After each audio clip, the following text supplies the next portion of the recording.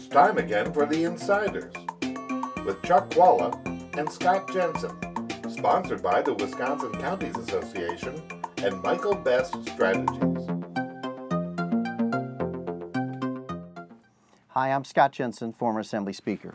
And I'm Chuck Walla, former Senate Majority Leader. And we're the Insiders. So Chuck, big news recently. The House has voted to begin an inquiry on impeachment, and Ron Kind from Wisconsin was one of the people who voted in favor of that. Is that going to affect him in the elections?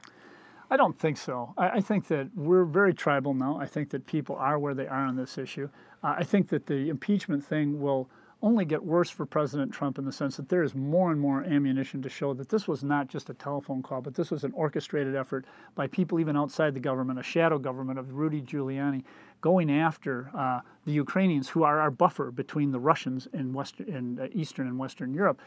I don't think this goes well. I realize that ultimately the vote can have some issues, but I don't think that this is going to be hard. Nancy Pelosi is one of the most astute politicians that we've got at the national level on the Democratic side.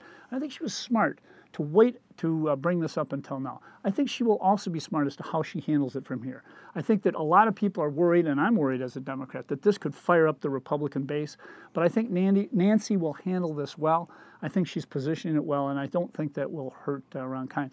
Overall, Ron Kind is a target in the sense that he represents a rural district, in Wisconsin, and a lot of those votes have gone the other way. But Ron Kind has always positioned himself as a moderate and a very thoughtful person, and I think he'll be in good shape in the next election. Well, he has positioned himself as a centrist or a moderate for the last couple of decades that he's been in Congress.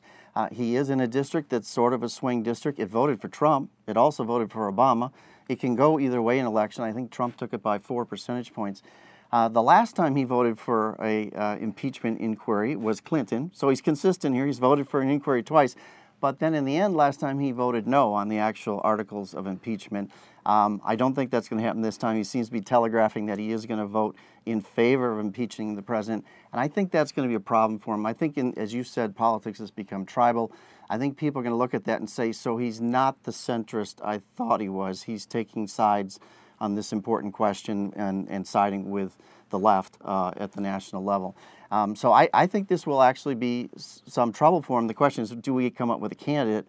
My guess is if he pulls the lever and votes yes on impeachment, there will be a strong candidate against him in the next election.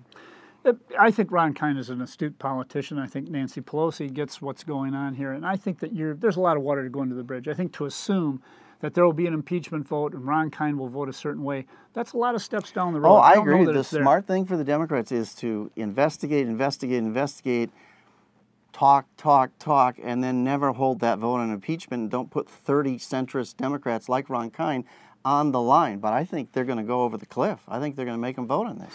Well, actually, Scott and I are in agreement on this. I actually think, and I think Nancy Pelosi is smart enough to figure this out. At some point, I think, and it's taking a while, and I think Nancy Pelosi is okay with this taking a while. If we run into next year, I think then an election year, I think then Democrats should rightfully say, look, we've looked at this, but it is time for us to let the people decide. This is coming up on an election. We already have primaries only a month away. It is time. And the difference between now and Richard Nixon is that Richard Nixon, this was happening at the beginning of his second term. So this is a very different situation. We are now in the last year of Trump's term. That, to me, puts it in a very different environment than what we had with Nixon. And also, we are tribal now, and it's different. And I think Nancy Pelosi will realize if she holds that vote, she is going to gin up the Republican base to a 12. And our people are only at a 10, and that is not a good place to be in the election. Yeah, I think you and I get it here. I'm not sure the left is going to let her get to the right answer. We'll see. See you next time. You're listening to The Insiders with Chuck Walla and Scott Jensen, sponsored by the Wisconsin Counties Association and Michael Best Strategies.